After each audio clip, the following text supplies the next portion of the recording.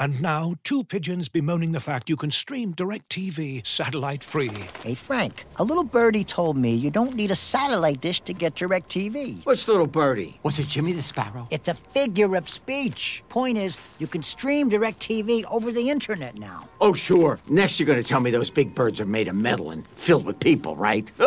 You mean airplanes? Stream DirecTV without a satellite dish. Visit DirecTV.com. High-speed internet service required. Terms and restrictions apply.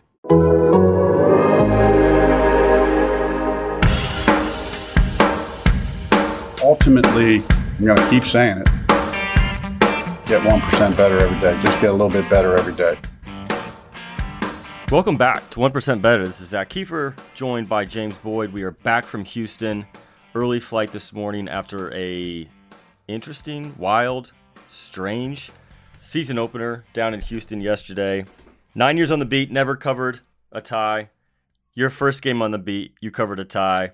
How weird was it to walk away out of the stadium having not covered a win, not covered a loss? It was really weird because, as you all know, I have a basketball background, so I'm not used to seeing any ties. There's always a victor and a loser. So that was weird. And even thinking back today, it's like the Colts are undefeated, but they're winless. It doesn't feel like they're undefeated. I know, but it's not as bad as a loss. But to me, it felt like a loss. It was just weird. It was a weird game. I think EJ Speed told you, like, this is bullshit. Like, yes. And Mo Alley-Cox was like, let's go back and play more. I want to either win or lose.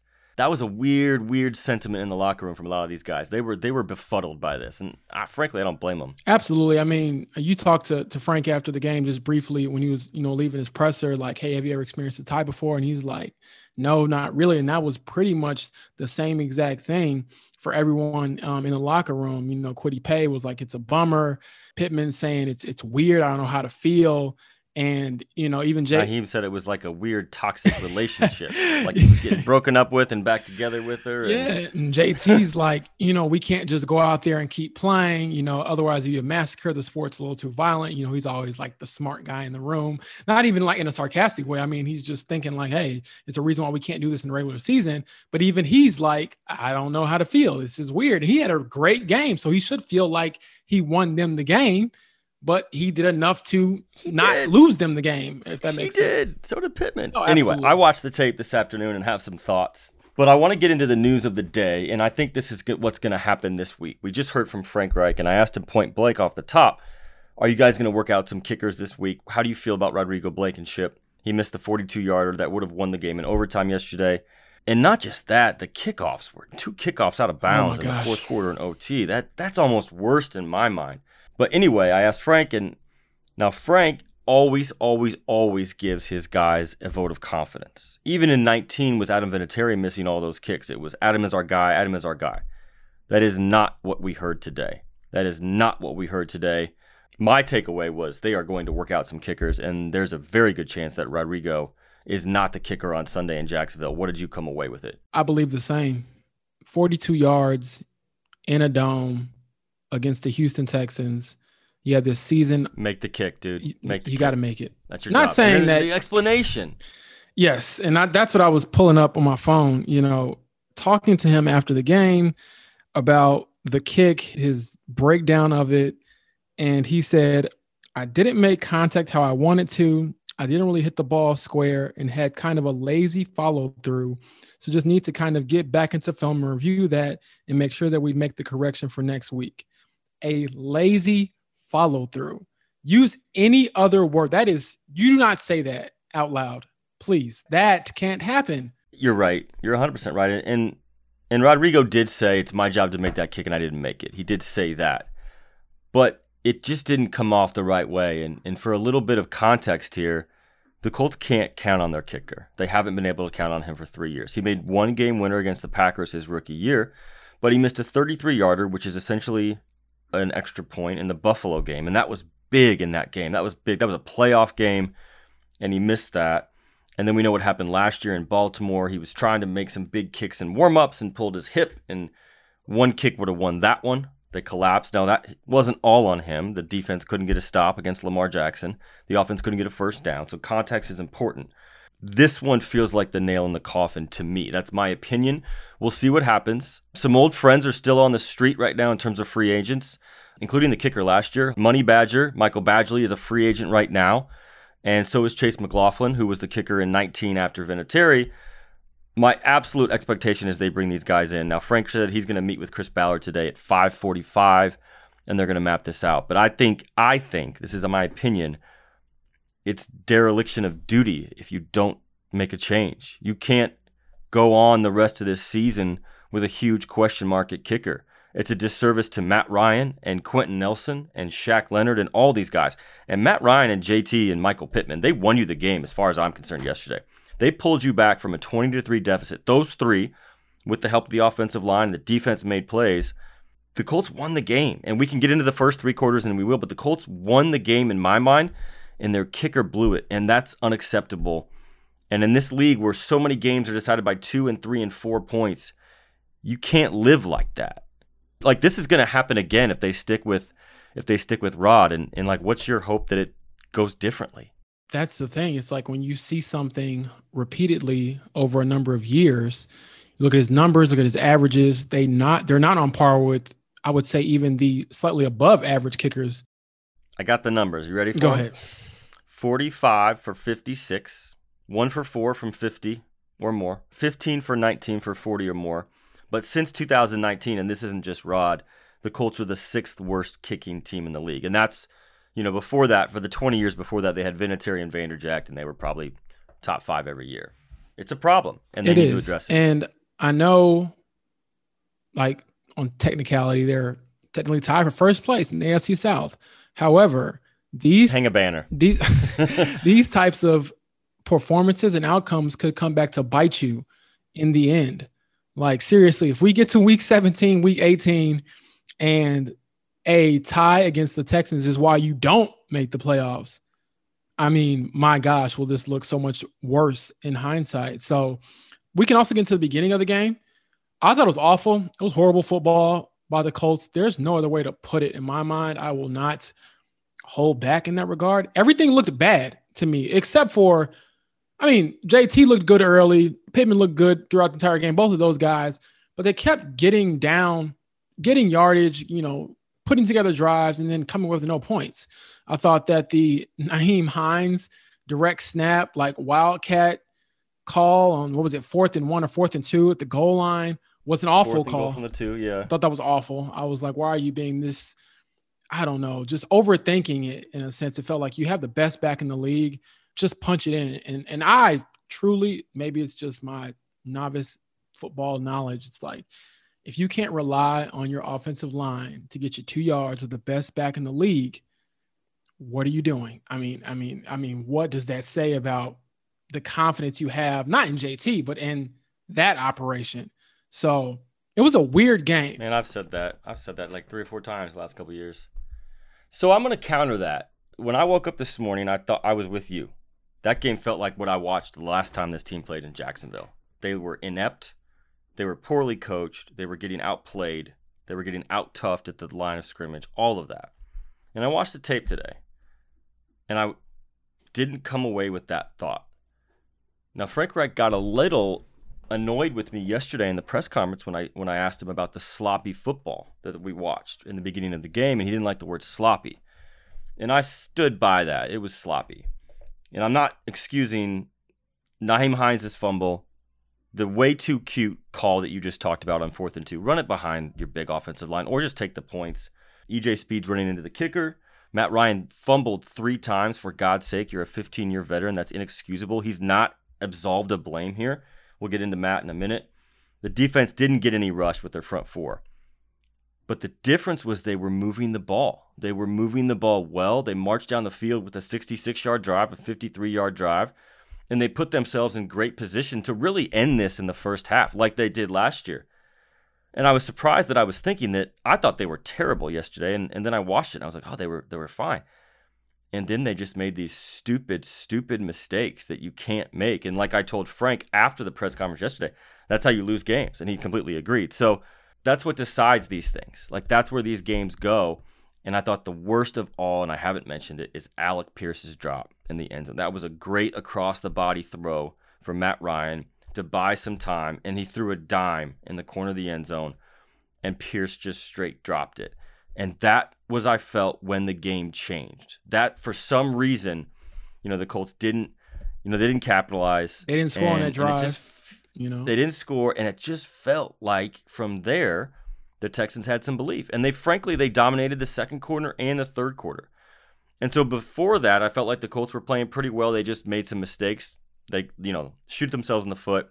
Andrew Luck used to say boneheaded mistakes. He would hit himself in the helmet. They just kept doing that crap over and over. And then the second quarter and the third quarter, the Texans dominated. How much are you taking from the fourth quarter? Because the Colts dominated, and Matt Ryan lit it up, and they couldn't stop JT. He looked so good. He looked even better on tape than he did in person. They couldn't stop Pittman. And in my mind, they won the game. The offense got their kicker a chance. They were on the 34, and then they lost 8 yards, and that's significant as well. But removing Rodrigo's miss, the offense pulled them back and won the game. So now it's my turn to go on the other side here. I hear everything you're saying. I agree. But you're playing the Texans. You're not playing anyone that's good. A good team, you don't walk out. Puts you away. Everything JT did, what he was supposed to do against a team like that. Everything Michael Pittman Jr. did, he was supposed to do against a team like that. Now, granted, I'm not taking anything away from them playing well because you can only play who's in front of you. But, it took you 3 quarters to wake up and look like a competent inexcusable football team. It looked like a Jacksonville hangover. And as far as everyone saying, things were different with the, starting training camp a little bit later and modifying, your schedule, all these things, you came out sleepwalking again in a season opener, knowing you have this monkey on your back. And now you're in this weird no man's land of like you ended the losing streak, but you haven't ended the winless streak. That's going to mess me up forever. I hate it. I'm with you. I don't know if I brought some bad like juju or something or what. It's weird. And I know the fans out there that are listening that were watching on Sunday, like I tweeted this mid-game, like why does every season opener feel like I'm watching the same game? Because that's what it feels like. I do want to get your opinion on this. So I talked to Mo Alley-Cox in the locker room, and Mo's really good about being just really candid about stuff. And after we talked about the tie and the weirdness, he was like, listen, like I know it was bad, and I know we were asking ourselves what the hell was going on in the middle of the game. But the things we did are very correctable. And I do see his point on that in that regard. I do think Matt Ryan's not going to fumble the ball 3 times a game. If he does, what are you doing? And we can get into this, but Frank Reich, we've talked about this a lot on this podcast over the years. Frank Reich gets too cute in the red zone. He did it in Buffalo in that playoff game a couple years ago, and it cost them. And it's almost like he's trying to outsmart the game. And like you mentioned a minute ago, you've got an $80 million left guard. I don't know what Ryan Kelly makes, but it's above $10 million a year. Run it behind your horses. Give it to the best running back in the game. And if you can't get 2 yards, you can't get 2 yards. But trying to run a wildcat direct snap, and it was a great play by Greenspan. The left defensive end, I watched it again, man. He totally, faked going with JT, who was the decoy, and then bottled up Hines. But man, like, stop getting so cute in the red zone. And that just feels like when those things happen, there's sort of a spiral effect. And it was like a 2-quarter hangover for this team. Yeah, I thought it was really weird. And you know what? Things did not look much better until EJ Speed came around the edge and smashed Davis Mills and, jarred the ball free. DeForest Buckner recovers it. They're back in business. And that started like the whole comeback in the fourth quarter where they were able to survive, I guess. But without EJ Speed forcing a fumble on that sack, they lose that game just from like a time perspective. Looking for an assist with your credit card, but can't get a hold of anyone? Luckily, with 24/7 U.S.-based live customer service from Discover, everyone has the option to talk to a real person anytime, day or night. Yep, you heard that right. You can talk to a real human in customer service at any time. Sounds like a real game changer if you ask us. Make the right call and get the service you deserve with Discover. Limitations apply. See terms at discover.com/creditcard. As you've probably heard by now, we've teamed up with BetMGM this season. We'll be using BetMGM lines to make all of our picks, and we'll have special offers for our listeners each week. If you haven't signed up for BetMGM yet, use bonus code The Athletic, and you'll get a 1-year subscription to The Athletic, plus up to a $1,500 first bet offer on your first wager with BetMGM. Here's how it works. Download the BetMGM app and sign up using bonus code The Athletic. Make your first deposit of at least $10. Place your first bet on any game and claim your voucher for a 1-year subscription to The Athletic. See BetMGM.com for terms. U.S. promotional offers not available in D.C., Mississippi, New York, Nevada, Ontario, or Puerto Rico. Gambling problem? Call 1-800-GAMBLER. Available in the U.S. Call 877-8-HOPE-NY or text HOPE-NY 467-369 in New York. Call 1-800-NEXT-STEP in Arizona. 1-800-327-5050 in Massachusetts. 1-800-BETS-OFF in Iowa. 1-800-270-7117 for confidential help in Michigan. 1-800-981-0023 in Puerto Rico. First bet offer for new customers only in partnership with Kansas Crossing Casino and Hotel. Don't forget, if you haven't signed up for BetMGM yet, use bonus code The Athletic, and you'll get a 1-year subscription to The Athletic, plus up to a $1,500 first bet offer on your first wager.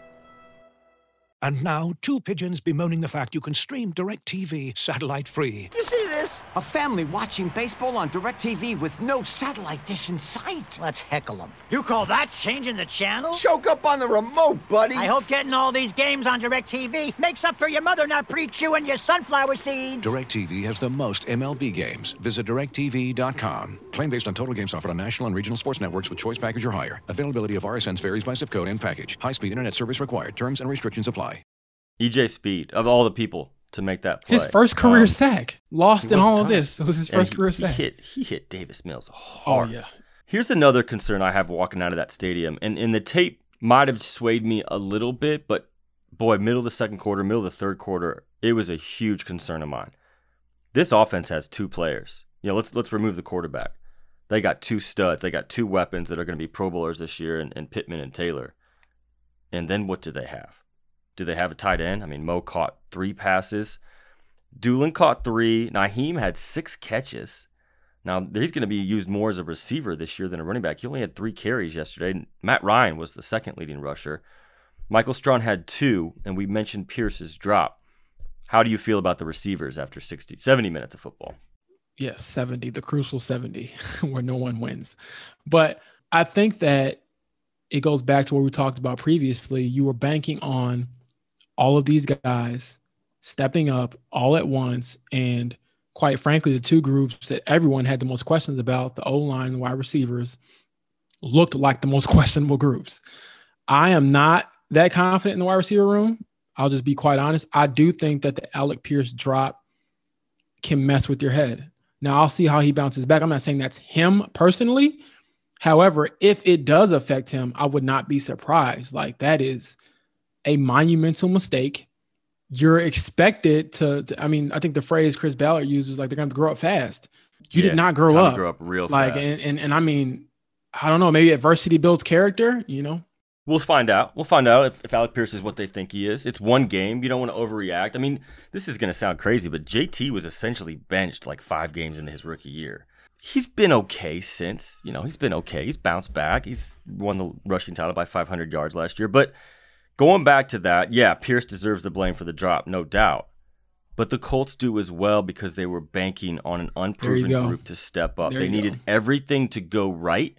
It's week 1, but Paris, Strawn, Campbell, Dulin did not flash for most of the game.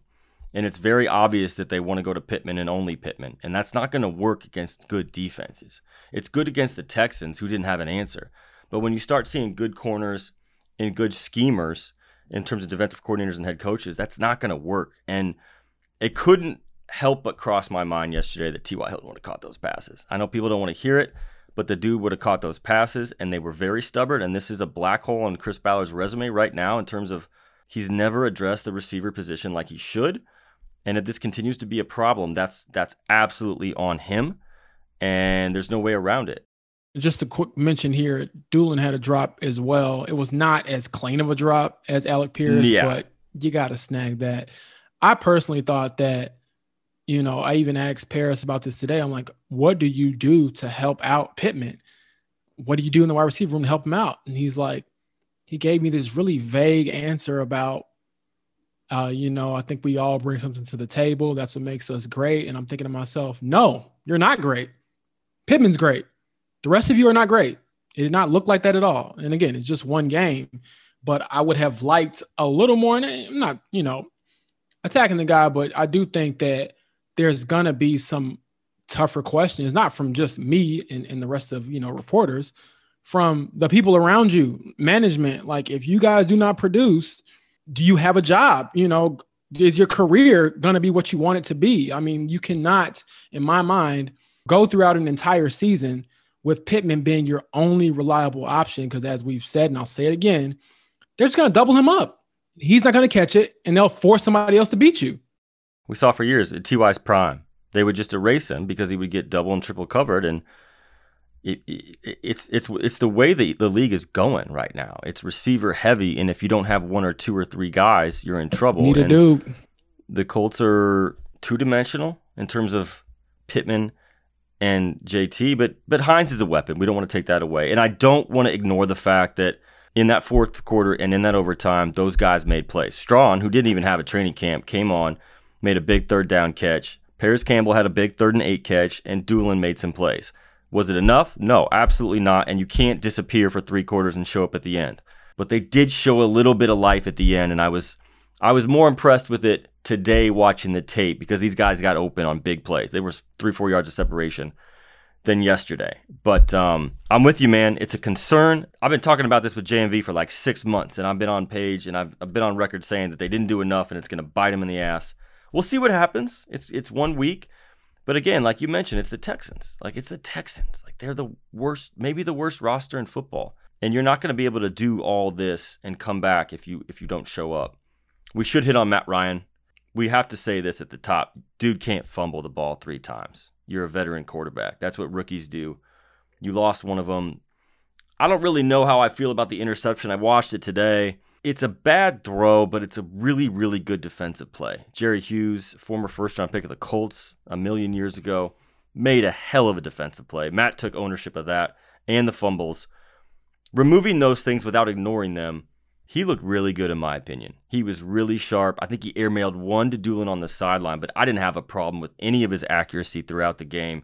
Good decisions, got them in the right plays, and really just got the ball to his playmakers, right? He got the ball to Pittman in space, and he got the ball to Taylor, and those 3, in my mind, along with Nelson and Kelly and those guys on the line. Braden Smith didn't have a good day, but those guys were the guys that spurred this comeback in the fourth quarter and overtime. Those guys, including Matt Ryan. I mean, he showed me something at the end. Did he show you something? Absolutely. He looked poised. He looked like the game wasn't over. And it's very easy to accept that the game might have been over if you're down 20-3.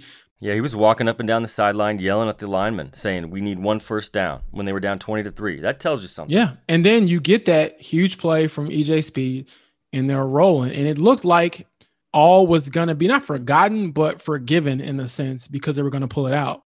I wouldn't have forgiven them. No, I mean, not from us, but I mean, in the win-loss column. That's what I mean. Yeah, which is all that matters. Yeah, I don't know. But you can't forgive. Good teams play. win when they don't play well. It was a trademark of the Manning years and the Luck years. Colts wouldn't play well, and the quarterback and maybe one other guy would just sneak out a win. And it didn't mean they played well. It didn't mean they deserved it. But you got to win. And that's the thing. It's like, who cares about what you deserve if you just get the win? Right. Like the league hasn't done that the last. The league's not years. about what you deserve. They just haven't done that. They've found a way to lose or tie when they haven't played well, and that's what separates very mediocre teams with good teams and playoff teams. And so that's what they're gonna have to figure out. But I do feel encouraged by what Matt Ryan brought at the end, and I don't think he'll be fumbling the ball 3 times a game every week. No, and one thing I do want to touch on as well is the left tackle situation. I thought, Frank had some interesting things to say today about Matt Pryor, Ryman, not alternating, but rotating some. And he's like, that's something that we're going to do in the weeks to come. It just depends on the amount depends on a week-to-week basis. And I'm like, I think the writing's on the wall. Yeah, I think it is too. However, it's like, do you want to just go with someone and get some continuity, or do you not want to throw too much at them? If you have 2 left tackles, do you not have 1 left tackle? Right. That's the question. It's like, it's not, I don't know. It's not, you want to have the same 5 out there every single time.